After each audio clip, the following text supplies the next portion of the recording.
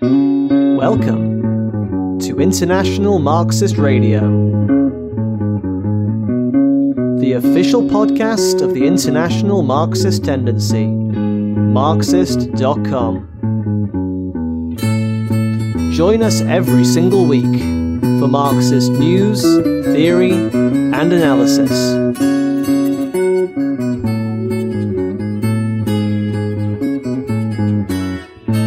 Hi guys, welcome to International Marxist Radio. This week we're going to be talking about science, the crisis of bourgeois philosophy, cosmology, and the findings of the James Webb Telescope, which last year detonated a bit of a bombshell in the heart of orthodox cosmology.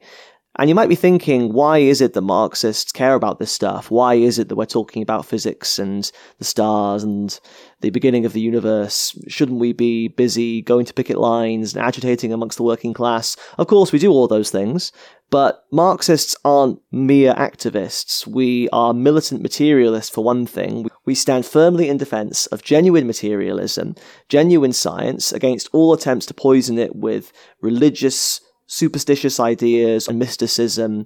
And this is the topic, actually, of an issue of the In Defense of Marxism magazine that I want to direct your attention to, issue 39. The whole issue is themed around the defense of the ideas of the Enlightenment, but it has an article in particular about the findings of the James Webb Telescope, which is a very powerful new piece of technology. It's the successor to Hubble, and it brought back images from the deep recesses of space. I'm by no means an expert on these matters, so I'm very happy to welcome our guest, Ben Curry, who is a writer and activist for Marxist.com and the International Marxist Tendency. Ben, thanks so much for joining us. Thank you very much, Joe.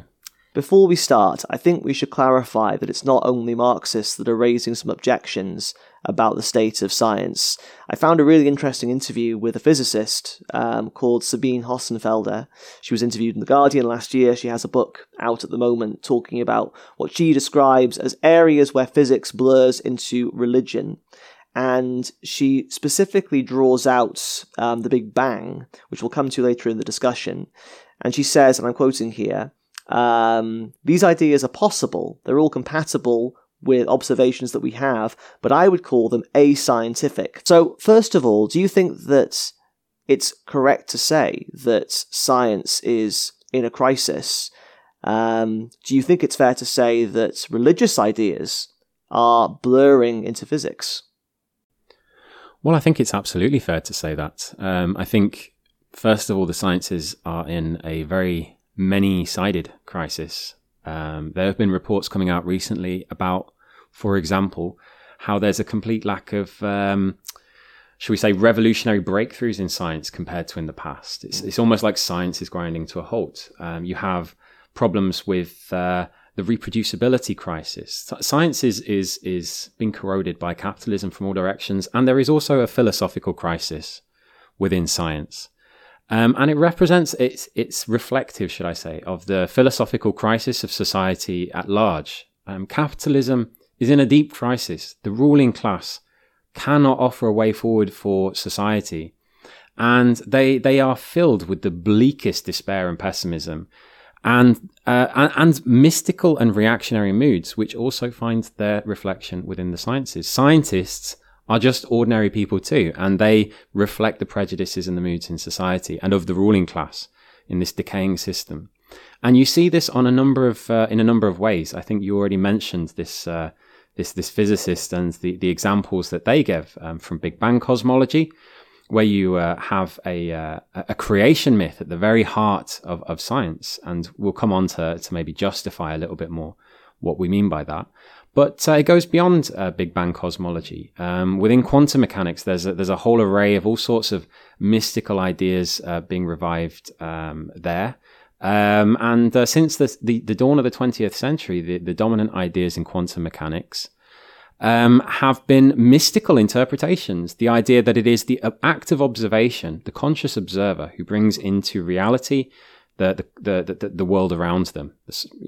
So, in other words, consciousness is placed at the core of reality, and the material world is merely the reflection of this conscious act of observation. It's not a very big step from that to the idea that it is a conscious, thinking, benevolent God, a deity or something that brings into reality this world. All of these mystical ideas are cropping up all over the place. And within theoretical physics, you also have seen in past decades, although they've fallen out of fashion these days because of their tremendous lack of success, the popularity of ideas of science police over there. Carry on, Ben. It's all right. you see the rise of all sorts of interest in theories of everything, the hope that we will find one equation which will explain all of the laws of physics. The attempt to shoehorn this infinitely complex world into a single simple equation. And what name have people what name has that, these theories of everything been given in the popular consciousness? They've been referred to as God equations, and I think that's not that's quite appropriate in a kind of way, because it is reflective. This is reflective of the rise of idealist tendencies within the sciences and mystical tendencies within the sciences. And let's quickly define our terms here, because we're talking about materialism and idealism, but the commonplace meaning of these terms is rather different from what we mean as Marxists. So can you quickly explain for our listeners what we mean by this? Sorry, yes, absolutely. I think that, first of all, before I define the terms, philosophy is absolutely important to the sciences. Right. Everyone needs to have a philosophy. The idea that you can approach the sciences without a philosophy, and most scientists do not have a conscious philosophy. That just means that they are, of course, prey to the philosophical prejudices that exist within society, and therefore these mystical philosophical trends that are very fashionable will find their way also into the minds of scientists. But we, as Marxists, are revolutionary materialists. And what we mean by that is that for us, all that exists is matter in motion. That's all that exists in this universe. And ideas and consciousness is merely the phenomena of the material brain organized in a certain of matter organized in a certain way. It's an emergent phenomenon of the material world itself, and our ideas are a reflection of the material world. They don't have any independent existence from the material world and the material brain. Idealism inverts that relationship. That relationship, which is the basis of all good science, which assumes that there is a material world out there existing independently of us, which can be understood and known. Idealism inverts that relationship. It says that consciousness, thought, and ideas are fundamental, and that the material world is merely the reflection of this world of ideas or thoughts or consciousness, either the thoughts of man or the thoughts of God and the creation of God.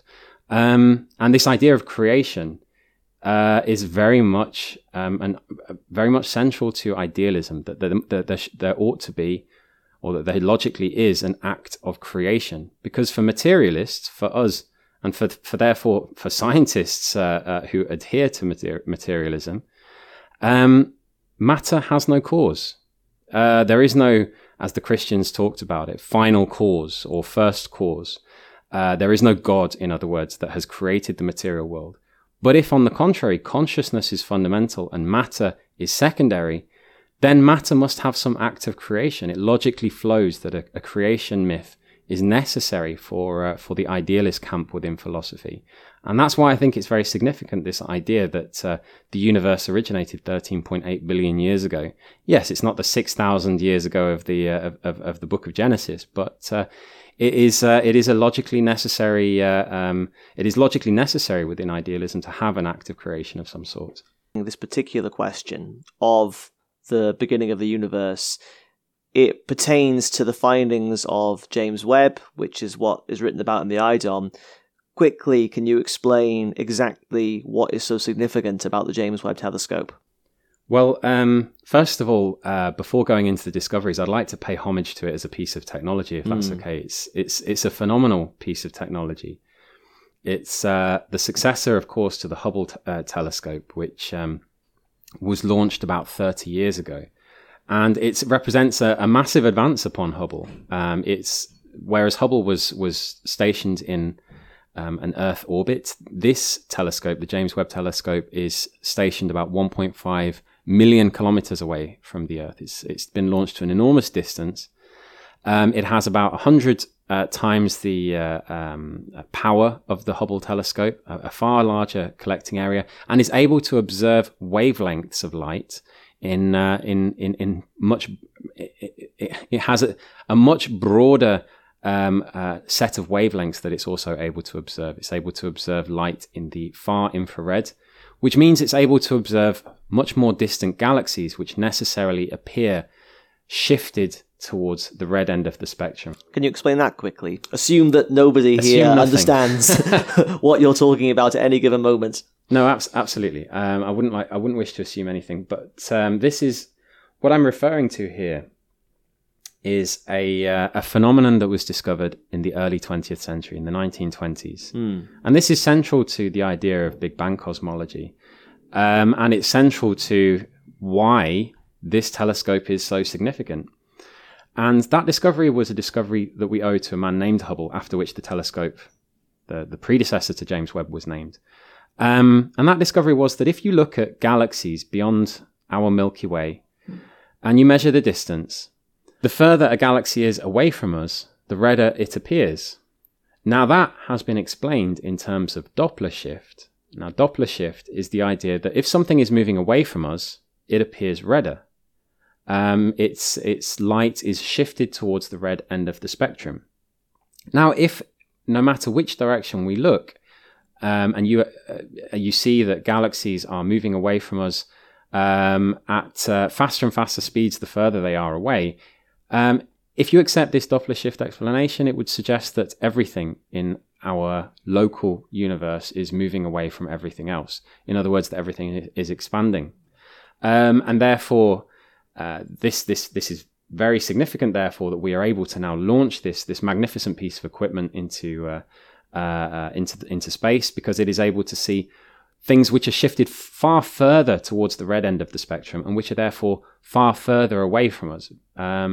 Galaxies the light of which was emitted many billions of years ago. And so we are effectively seeing these galaxies as they existed many billions of years in the past. So you're simultaneously, in looking at great distances, looking into the past. You're seeing back in time. That's precisely the case, and that is why this telescope and its discoveries have caused something of a stir, because these galaxies that we are observing with the James Webb telescope, if we accept Big Bang cosmology, which says that the universe was created in a massive explosion 13.8 billion years ago, then it would appear that these galaxies are at such distances that we see them as they would have been, maybe at least some of them, 200, 300, or 400 million years after the so-called Big Bang. In other words, these are very distant, very red galaxies that appear in what is really, in cosmological terms, a mere blink of an eye after the Big Bang took place. What is the nature of these galaxies, and why have they thrown cosmology into a bit of a froth? Because I've read that they seem to be more mature than they ought to be, given the timescales. This deep field view by the James Webb telescope is looking at a tiny proportion of the sky. They talk about, the physicists talk about holding a grain of sand up at arm's length and looking at an area of the sky roughly that size in a direction where we see no stars, nebulae, or galaxies or anything like that, and just looking at that in that one direction. And what they see is an enormous population, and some of these are precisely extremely red. They are extremely red-shifted, which suggests that they are very, very... we are looking at them very, very far back in time. And the idea that these... initially was that perhaps there was some calibration issue. And indeed, you would expect there to be a certain amount of calibration issues with a high-tech piece of equipment like the James Webb telescope. But even after eliminating some of the candidates for very high redshift galaxies on the basis of calibration, there still remain a large number of galaxies that seem to exist at distances before it ought to be possible to form such galaxies, because it takes time for gravity to collapse this diffuse matter that has been spewed out by the Big Bang, allegedly, into these behemoths, these large galaxies, which we actually see. We see very mature, very large galaxies, very bright galaxies at these distances. And when I say very mature, it's not just simply the brightness and the compactness of these galaxies, which has occurred extremely quickly. It doesn't sound very quickly when you talk about a galaxy being only 350 million years existing and being mature 350 million years after the Big Bang. As some of these are, like there's one called Glassy, which is Glass Z13 or something like that. I forget the name exactly, but it sounds like, wow, that's quite a long time, 350 million years to form. Well, it takes our galaxy, the Milky Way, 200 million years to carry out a single rotation about its axis. So we're talking about less than 2 rotations of the Milky Way. So just to put it in layman's terms, we should be seeing embryos, but what we're seeing is fully grown adults, in effect, with these galaxies. Yes, that's absolutely the case. And it has caused something of, should we say, consternation amongst astrophysicists and cosmologists who are looking for some way to explain this. It seems to violate, either it violates Big Bang cosmology itself and suggests actually maybe the universe wasn't created 13.8 billion years ago. Or, and this is what we're seeing amongst those physicists who are holding with grim determination onto Big Bang cosmology and refusing to look at the cosmology from scratch, it would suggest that these galaxies are forming in the blink of an eye by what physical mechanism we do not know, basically.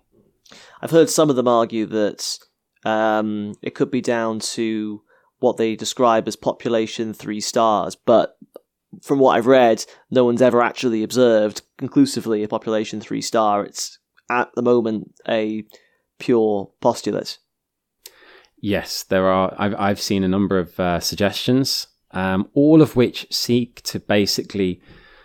Yes, it's like if you're looking into a creche and you're seeing fully grown adults and being assured that they are actually only 6 months old. Then it's not a very good creche. Yeah, needs better security. Yeah, it's clearly there is something is awry. Something doesn't make sense in this situation, and yes, there is an attempt to justify how these galaxies could have grown to or appear this way in a time which doesn't really permit that to happen. And all sorts of theories are brought in to try and explain that. The idea of population 3 stars, an entirely hypothetical type of star which has not been observed, is brought in as one possible explanation. We have also suggestions that dark matter, which has long been used to plug the holes in the existing Big Bang cosmology, which maybe we can talk about in a minute. Maybe dark matter has properties of which we're not currently aware, which allow it to draw in far more matter far more quickly in the early universe. In other words, it's a little bit like inventing this shadowy puppeteer about which we can give any attributes we like, and which we have no evidence for, simply to make it fit in with the facts. And to me, I think there's a parallel between what cosmologists are trying to do now and what was attempted in geology in the 17th century, when the first breakthroughs were being made in geology, when it was being discovered that these various strata of the Earth shows that the Earth had a very diverse history, had been through many geological phases, and yet everyone knew from the Bible that the Earth was only 6,000 years old. How could you fit so much history, so much change into 6,000 years? And all sorts of things were dragged in by the hair to try and explain it. This was the origins of the theories of catastrophism, the idea that Noah's flood and meteors and comets and all sorts of things transformed and retransformed the Earth, because that was the only means by which you could actually explain such geological variety and such geological history in such a short amount of time. And it shows a certain philosophical limitation, doesn't it? It shows that you hadn't had the developments in thought to account for anything other than the framework of the biblical explanation to catch up with the empirical data that they were discovering. So they were having to cram that data into the existing framework. It reminds me, actually, of the conflict between the Ptolemaic and the Copernican model of the solar system, where initially it was believed that the Earth was the centre of the universe and all the other heavenly bodies rotated around the Earth. But then, as advances were made in astronomy, the movement of the heavenly bodies didn't match up. And so, rather than question the underlying model, instead they bolted all sorts of other things on. The idea of epicycles, that there were basically wheels within wheels that accounted for the movements around the Earth that didn't match strict concentric rings. Then they came up with this idea that the Earth was actually something like 2,000 miles to the left of the exact centre, rotating around a different fulcrum. They just bolted more and more stuff onto the Ptolemaic view until it became untenable and collapsed. And ultimately, of course, Copernicus's view that the sun was in fact the centre of the solar system eventually was adopted, but not without much pushback from the religious authorities, yes, the feudal state authorities, but also the scientific establishment. So you saw a similar thing around the theory of evolution, of course, in the 18 and 1900s. So is that the kind of situation we're in at the moment? Is it a bit like what Thomas Kuhn describes as a paradigm shift in science, where you have this old model and there's a certain conservatism and inertia that protects this model, but all the data's coming in that assails it, and they're bolting bits on. They get a bit of dark matter over here and population 3-star over there to try and hold the old model together, and eventually it just collapses under its own weight. Are we in the middle of that sort of process now? Today, I think what we see with Big Bang cosmology is that an empirical law, this redshift that I described for our local universe, and bear in mind, we've only really acknowledged in the past century that there are galaxies outside of our own. There was a big debate in the 1920s. Are these little nebulae that we see, these little smudges of light on the night sky, are they merely nebulae attached to the Milky Way, or are they their own island universes, i.e. galaxies? And the debate won out. They are separate independent galaxies. But one of the main objections to that idea was that if they are galaxies in their own right, they must be hundreds of millions of light years away from the Earth, which was inconceivable to the narrow limits of the mind of the 1920s astronomer. And we see the same thing happening now, except on a slightly bigger scale, because our telescopes have expanded our horizons a little bit. That the empirical law we see for this little corner of the universe is taken as the last word. The limits that technique applies upon science now are taken as absolute limits, and there is nothing more to know about the universe. Now, observational astronomy shatters those limits one by one. It shows that they're actually, the further we look, the more galaxies there are, and they are mature galaxies, and they've clearly taken a long time to evolve. And we are forced to then introduce all sorts of add-ons onto the theory. To save the theory, which shows how conservative human consciousness is. When our instruments of observation increase our horizons, broaden our horizons, instead of discarding old ideas which were perhaps suitable to a more narrow understanding of the universe or a more narrow observational capacity, we cling hard to those ideas. We refuse to let go of those ideas. And instead, what you see is that in the first instance, there are attempts to introduce all sorts of modifications. And that's exactly what they did with the Earth-centric universe that you mentioned, the geocentric Ptolemaic view of the universe before Copernicus came along. There are attempts to introduce what were fundamentally mathematical fudges within the theory to basically explain things. And what we see is what are effectively mathematical fudge factors introduced into Big Bang cosmology. So yes, it's true actually that the Big Bang cosmology of today is not what it was in George Lemaitre's day 100 years ago, because fundamentally the observations did not fit the facts of George Lemaitre's theory of Big Bang cosmology. Well, you mentioned Lemaitre, and I think we should use that as an opportunity to talk about the history and development of Big Bang cosmology, because one objection that I've heard from physicists is basically that we caricature their view of the Big Bang. They say that they don't literally mean that 13.8 billion years ago everything came into being all at once, all matter, and prior to that there was definitely nothing. They say that what they actually argue is just that if you measure inflation far enough back, you get to 13.8 billion years, and then everything is hot and dense, and the math stops working. And they're basically agnostic on whether that means that anything existed prior to 13.8 billion years ago. But you mentioned Lemaitre, who, from what I've read, was the kind of progenitor of the Big Bang model of the universe. And not only did he genuinely believe precisely that everything came into being 13.8 billion years ago, but he was also a Catholic priest, and he believed this discovery was proof of the existence of God. It was basically scientific validation of a creation myth. So I suppose what I'm asking is, how far have things moved on in the field since then? What do modern cosmologists actually think? And is the Big Bang still actually a creation myth snuck in by the back door? Well, there's a few questions there, I suppose. Yeah, sorry about that. No, that's okay. I suppose the first thing is that, yes, the Big Bang cosmology didn't end with Lemaitre. And in fact, the point is that Big Bang cosmology has had to introduce a lot of different add-ons to make it add up. The first of which is, in order to make galaxies form at all within the time allotted to them, it is necessary to have far more. There is an accelerant is needed, basically, to give it.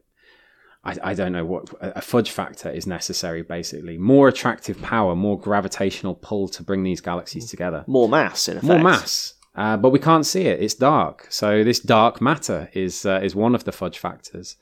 Dark energy is another of these fudge factors. And perhaps in my opinion, the most egregious of all is inflation, which is used to explain certain discrepancies within Big Bang cosmology, such as the fact that the cosmic microwave background radiation, which was hailed by Big Bang cosmologists as this wonderful confirmation of the theory, well, it seems to suggest that the universe is all the same temperature all around, when that really ought not to be the case, because if you look at the cosmic microwave background radiation in one direction of the sky and in the other direction of the sky, they ought not to have been in any way in causal contact with each other. It's impossible for them to have communicated in the age in the time allotted by the universe. And so this idea of inflation, whereby the universe actually went through a period of enormous expansion within a tiny fraction of a second, every single nanometer was blown up to several light years wide. Now, there's no known mechanism by which that can happen. But it is an accepted part of Big Bang cosmology. Why? Because it is necessary to save the theory, basically. It's necessary to salvage the theory. Now, to come on to I think these are more absurd than any of the add-ons which were brought into play with the Ptolemaic view of the universe to save that theory. And there is certainly, I think, a certain sense of malaise within Big Bang cosmology, because none of these things like dark matter have been discovered. No mechanisms for inflation have certainly been discovered. And things that were not predicted, galaxies in the early universe that are far more mature than they ought to be, enormous megastructures, billions of light years wide, that simply should not exist according to the established theory. All of these things are beginning to weigh upon cosmology. They're weighing upon it. It is in crisis. There is a questioning within it. That's certainly the case. And that wasn't necessarily the case, say, 20 years ago. Now, Lemaitre obviously regarded the Big Bang as the origins of everything. He was a religious man. He had a philosophical motivation to adopt that approach.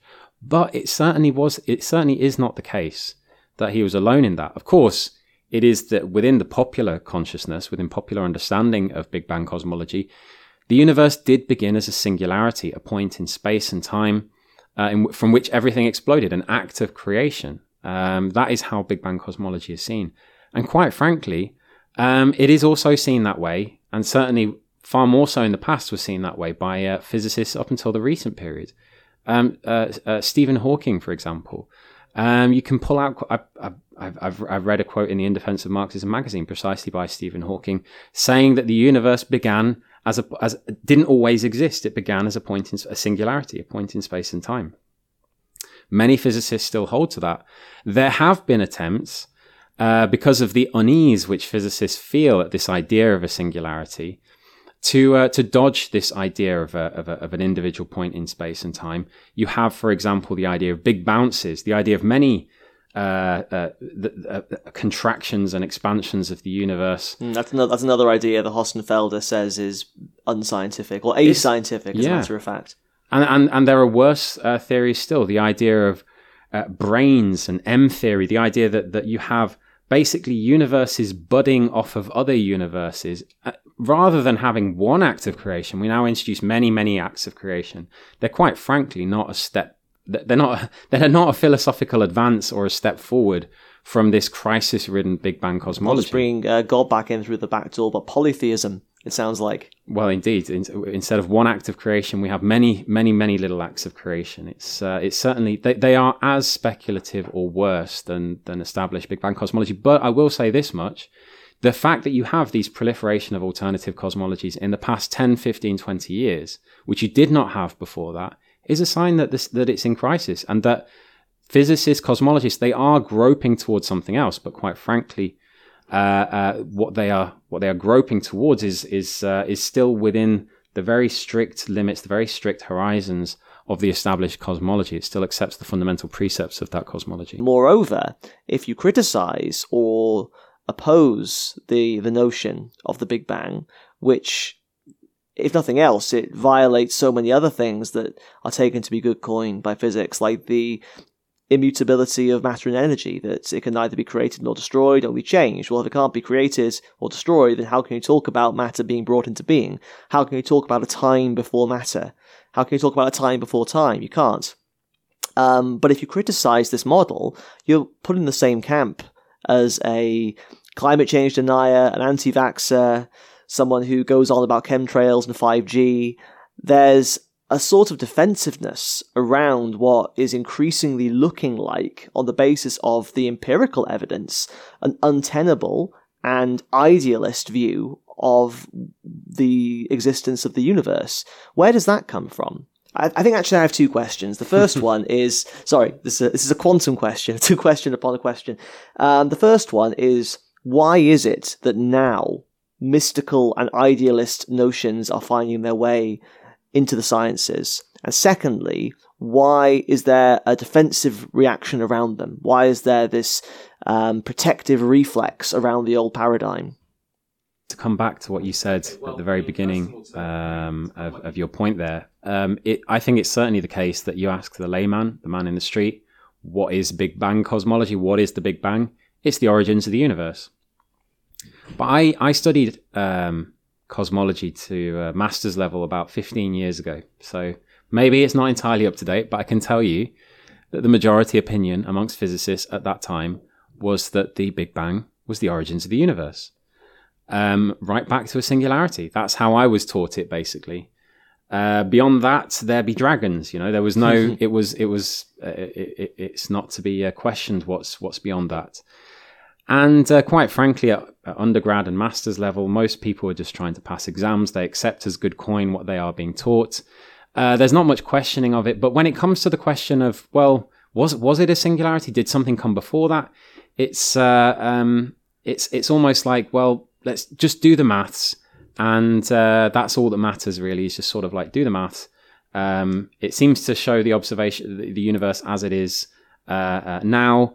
It seems to explain this or this phenomenon, like the cosmic microwave background radiation. And there's an aversion to philosophy. There's actually an aversion amongst scientists, and I think this is significant, to tackling the philosophical questions that arise out of the sciences.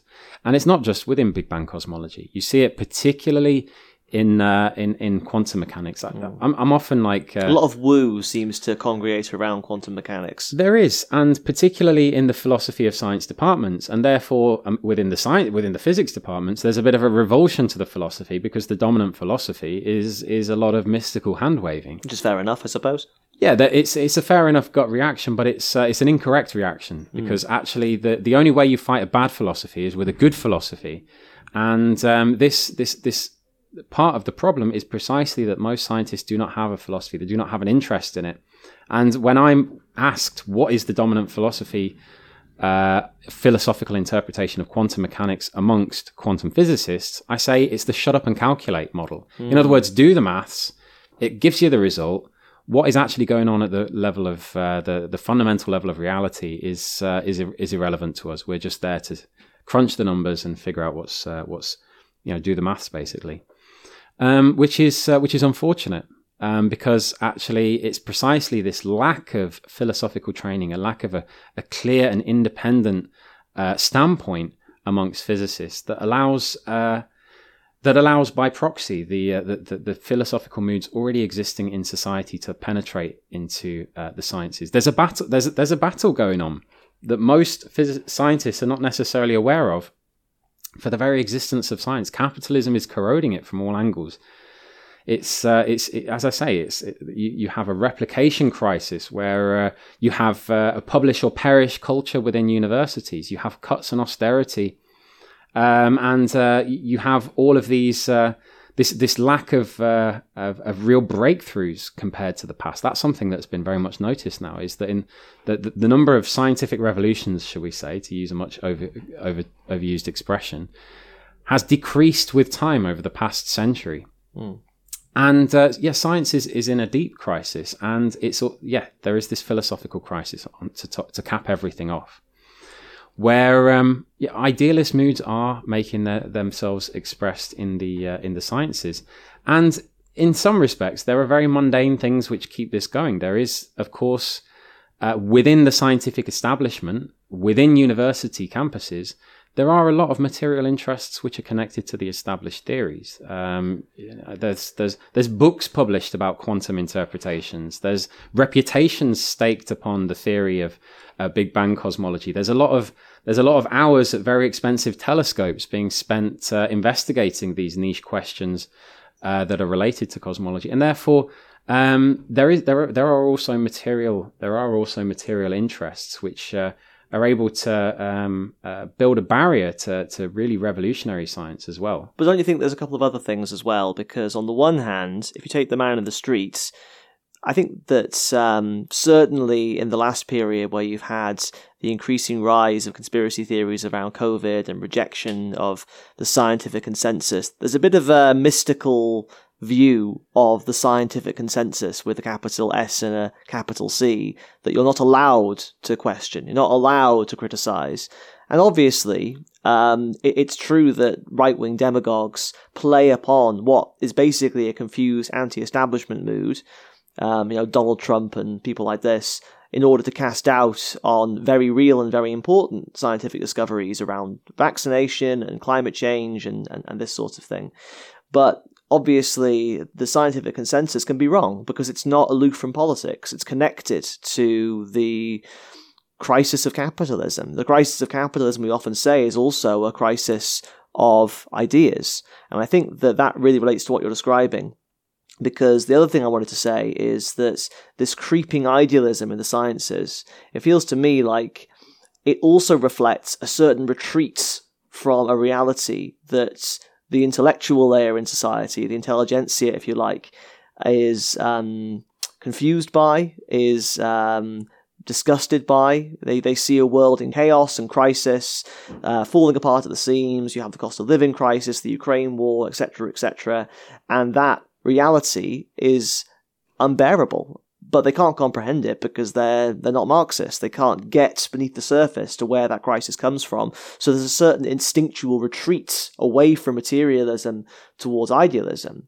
And I also think it's possible that a section of the political establishment finds these ideas quite useful, because if you can convince people that nothing is really true, that thought precedes reality, that there's no such thing as a stable and clear, material truth out there, then why bother fighting? Why bother resisting the status quo? It's all just a point of view as to whether it's even a bad thing that we're all miserable and oppressed and exploited. I think that the postmodern trend in philosophy is connected to that. Sorry, I know it's about 3 or 4 questions, but just to pull it together in one to put to you, do you think that the crisis of science, on the one hand, it's a conservatism related to protecting prestige and funding and this sort of thing, but is it also a reflection of a deeper and more fundamental crisis of ideas and confidence in capitalism that affects the whole of society and is probably unconsciously felt by scientists and reflects itself in their work? Well, yeah, I mean, there's a lot to unwrap, I think, in that question. So just to take a few points that you mentioned, you know, the idea that of questioning something like the Big Bang cosmology, yeah, it can be it's a very easy thing to lump that together with, climate denial and COVID denial and all of this sort of stuff. But let's be clear what's going on with this wave of conspiracy theories and COVID denial and all of this, chemtrails and all of this sort of stuff. Why are these ideas taking off in popularity? It's because there's a widespread distrust within society. There is a sense that the establishment are lying to us. There's a sense that the scientific establishment are no better, quite frankly, than the rest of the establishment.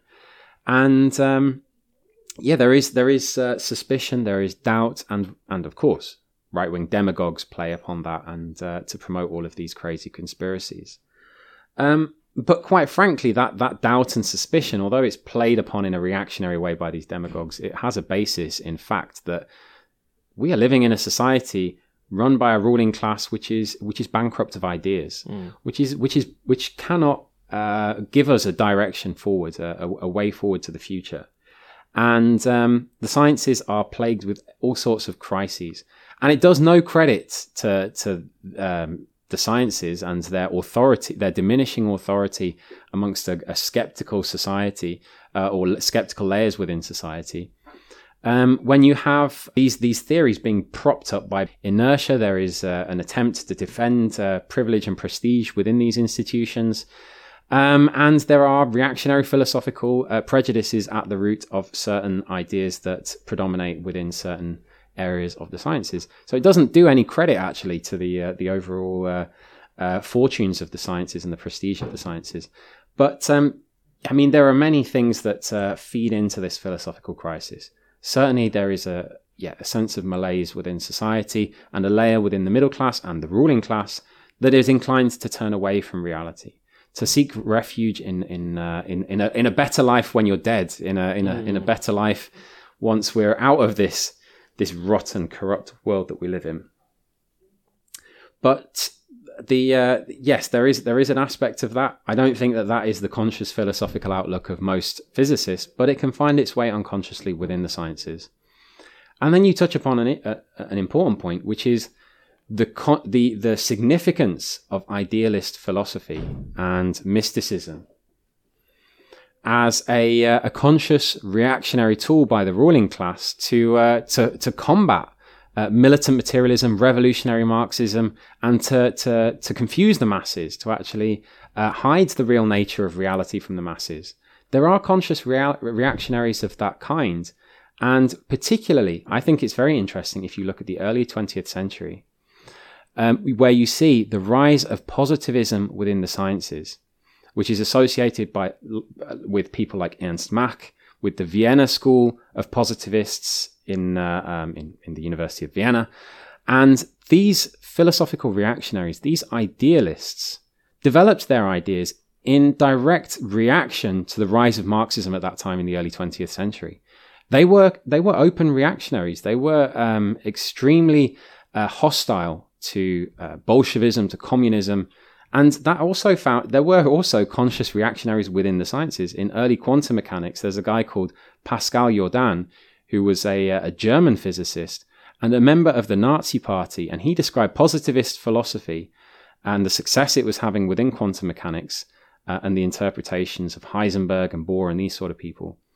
as an important victory against Bolshevism. He saw it as one. That's quite blatant. Yeah, he was a very blatant reactionary, and he saw it as one thread amongst many. He saw ultimately Bolshevism was going to be defeated by blood and iron and war against the Bolsheviks and Russia. But he also saw what he was doing as a supplementary effort in the fight against Marxism.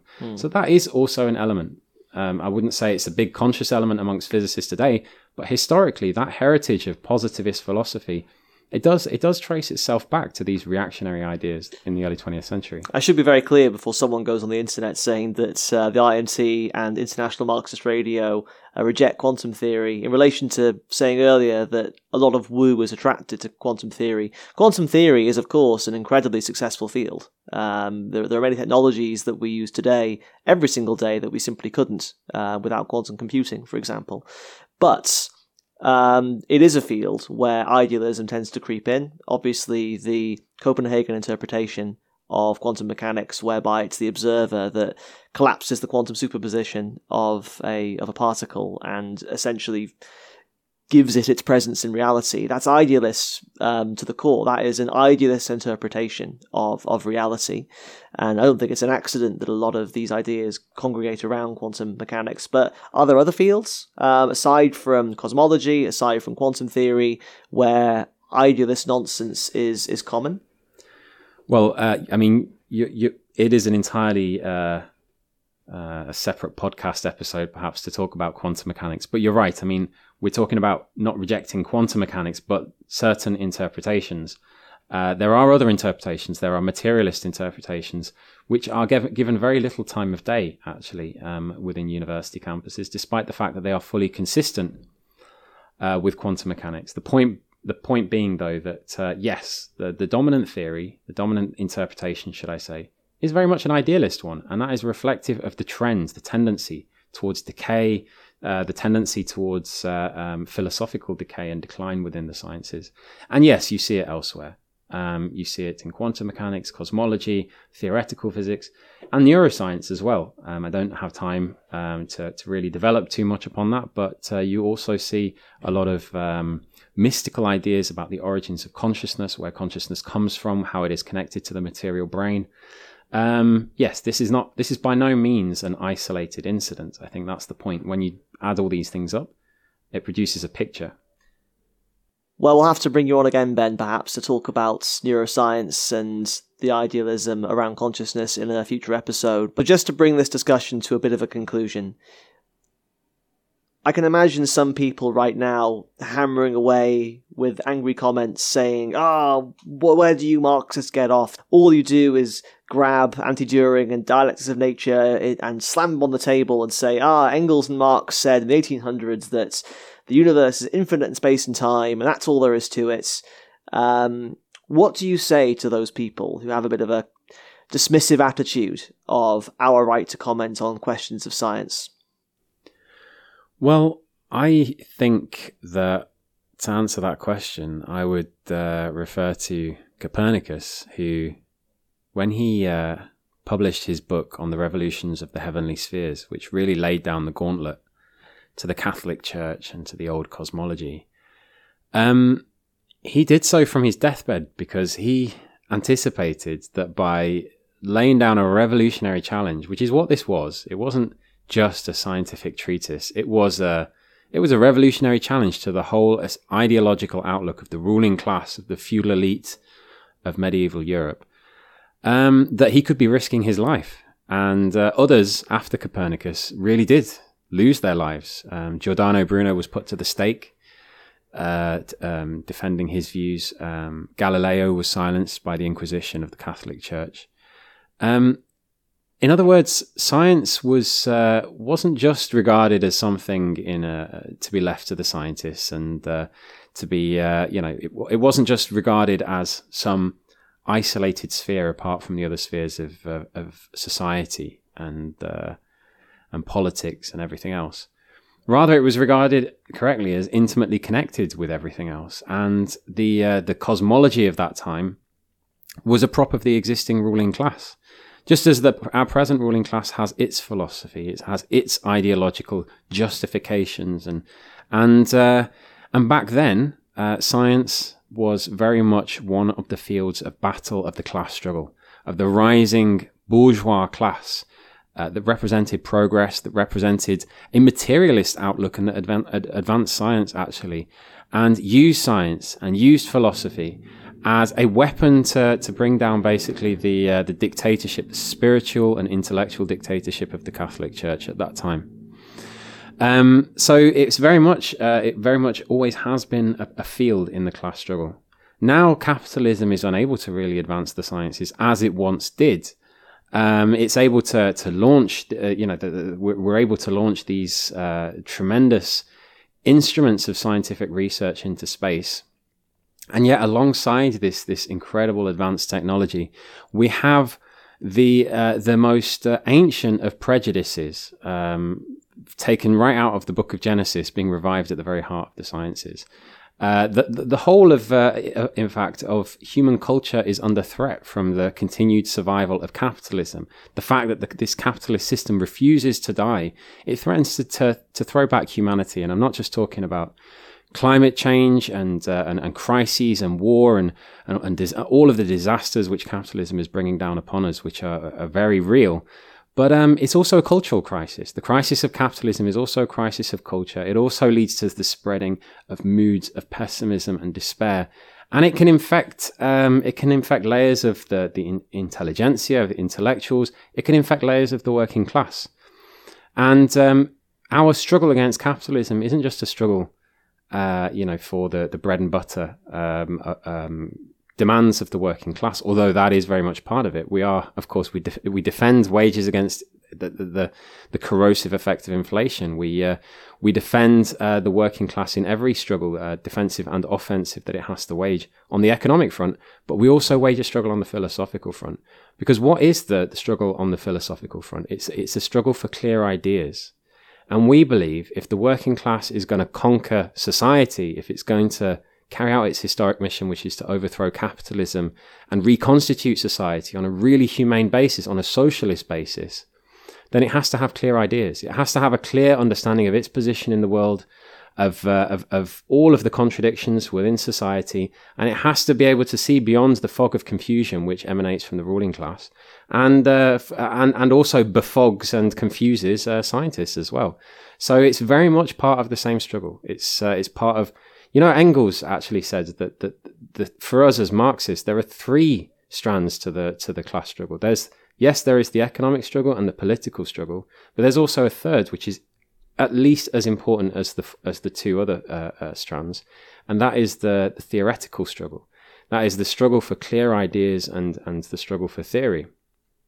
So, yes, that means on all fronts, on the front of literature, art, science, philosophy, we do have something to say. These do not exist in splendid isolation.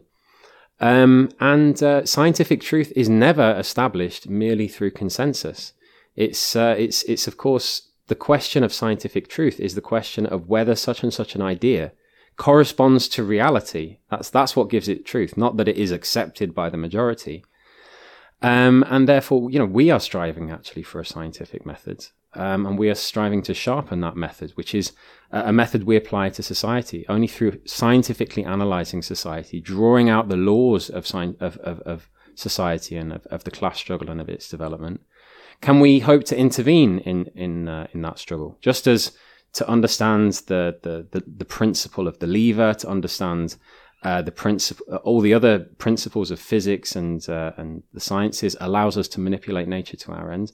We also try to divine the laws of human society in order to actually push society in the direction which it needs to go in order to avoid the precipice that capitalism is leading humanity to. So yeah, I think it's not only justified, it's entirely necessary, and I think it shows a sort of an unfortunate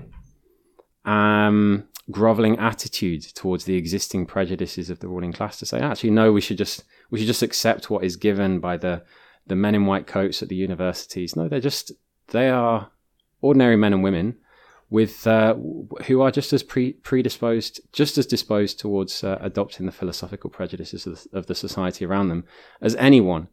And for the most part, that's what's lacking is in scientific departments. There is a lack of philosophy. There is a lack of knowledge about philosophy. It's not taught. You don't get taught about philosophy at school. There is no philosophical training. We can't count upon that. In Marx's day, you did get taught about, the ideas of philosophy. People like Hegel were prominent and were taught in the universities and the schools.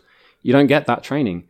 But there are amongst scientists, there are conscious materialists, and there are those with a sense of unease, and there are those that see that all is not well within the sciences and within society at large, and are looking for a way out. They're looking for a revolutionary way out. And it's incumbent upon us as Marxists also to reach those layers of scientists with our program, with our revolutionary program, and with our philosophy, which also, I think, has a lot to offer the science itself, a conscious dialectical materialist method.